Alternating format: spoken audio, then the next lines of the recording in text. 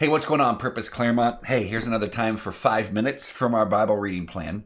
Two Psalms that stood out to me over the past week. One of them was Psalm 119, which is the longest chapter in the Bible. And the longest chapter of the Bible is pretty much talking about the Bible. It's talking about God's Word.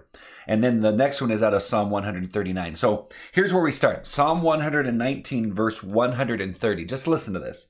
It says, "The unfolding of your words gives light. It imparts understanding to the simple." Now, friends, it's that word unfolding that stood out to me. In the CSB, which is the Christian Standard Bible, it's the word revelation. But we stick with this idea of unfolding. The picture that came into my mind is, so take this receipt and say that it's folded up a ton of times. And I feel like a lot of times what happens is you'll have people go, well, hey, I've read the Bible, and so they unfold it one time, and then that's it. And instead of looking at the word constantly, to go through it on a regular basis for the rest of your life, what you're doing, instead of just unfolding it once and going, okay, so I've unfolded it, you keep unfolding it. And as you unfold, as God is unfolding his word to you, you're getting more out of it. God is revealing things to us. And so that's why I constantly say things like, man, we got to be in the word. You got to hear what God's saying through the word. It's impossible to know the will of God if you're not in the word of God. The reason I want us in the word is because God wants to unfold and to reveal more of who he is. The unfolding of your words gives light. Friends, I want us to experience, all of us to experience what it is that God wants us to experience.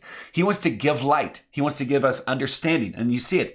It imparts understanding to the simple. So when we're sitting there going, I don't know what I'm supposed to do. I don't know how I'm supposed to go through with this. What do I do in this next step? God is sitting there going, I want to unfold my plan. I want to unfold more of who I am according to how I unfold my word for you. But we got to be in the word. We got to spend time with God in the word. And here's the other thing that he reminds us of. So when you go now flip over to Psalm 139, you look at verse 14. Here's something he unfolds that maybe somebody needs to hear today. The writer says this. This is David. He says, I praise you, for I am fearfully and wonderfully made. Now you sit there and go, okay, I've heard that verse before. Maybe some of you guys haven't. Some of you haven't. But it really comes back to, do you believe that you are fearfully and wonderfully made? Or are you just created? Because when I look at this passage, this is not God just kind of putting something together a little bit. No, this is God. Look at it. Even when you jump down to verse 15, he mentions that you're intricately woven in the depths of the earth. That's how he describes himself. My frame was not hidden from you when I was being made in secret, intricately woven in the depths of the earth. Guys, that is intentionality. It's like just picture God with knitting needles, just putting you together, painting this incredible masterpiece called you.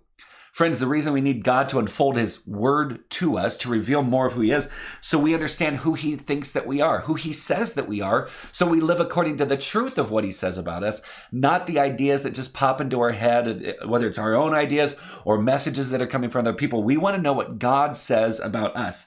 So catch this. I am fearfully and wonderfully made. Now watch it. Wonderful are your works. My soul knows it very well. I got to ask you the question, do you really believe that verse? Do you look at that verse? Wonderful are your works, the works of God. Everything that God does is wonderful. Part of the working of God is when he created you, when he created me. Do I believe that God is wonderful? Do I believe that God has created me wonderfully and fearfully, that God knit me together with those two attributes connected? I'm fearfully and wonderfully made. Do you believe that? Because that's what Scripture unfolds to us. This does not move us into a place of arrogance at all. It actually should move us into a place of humility, because I realize I didn't create myself, but there's a God in heaven who is massive and mighty and majestic and glorious, and he himself has fearfully and wonderfully made me, and he's fearfully and wonderfully made you. And catch it, all of his works are wonderful. Guys, this is the kind of stuff that God reveals the more we spend time with him. I want to keep encouraging you. Do not give up on spending time with God. He wants to abide. He wants you to abide with him. He wants to speak to you and to encourage you, to convict you, to train you up, to discipline you for your good. He unfolds his plan. He unfolds his word. He reveals more of who he is, and we are impacted by that. Friends, know this. So go to Psalm 139, verse 14. Believe it and receive it. Love you all more than you know. Have a great rest of your day, and we'll see you later.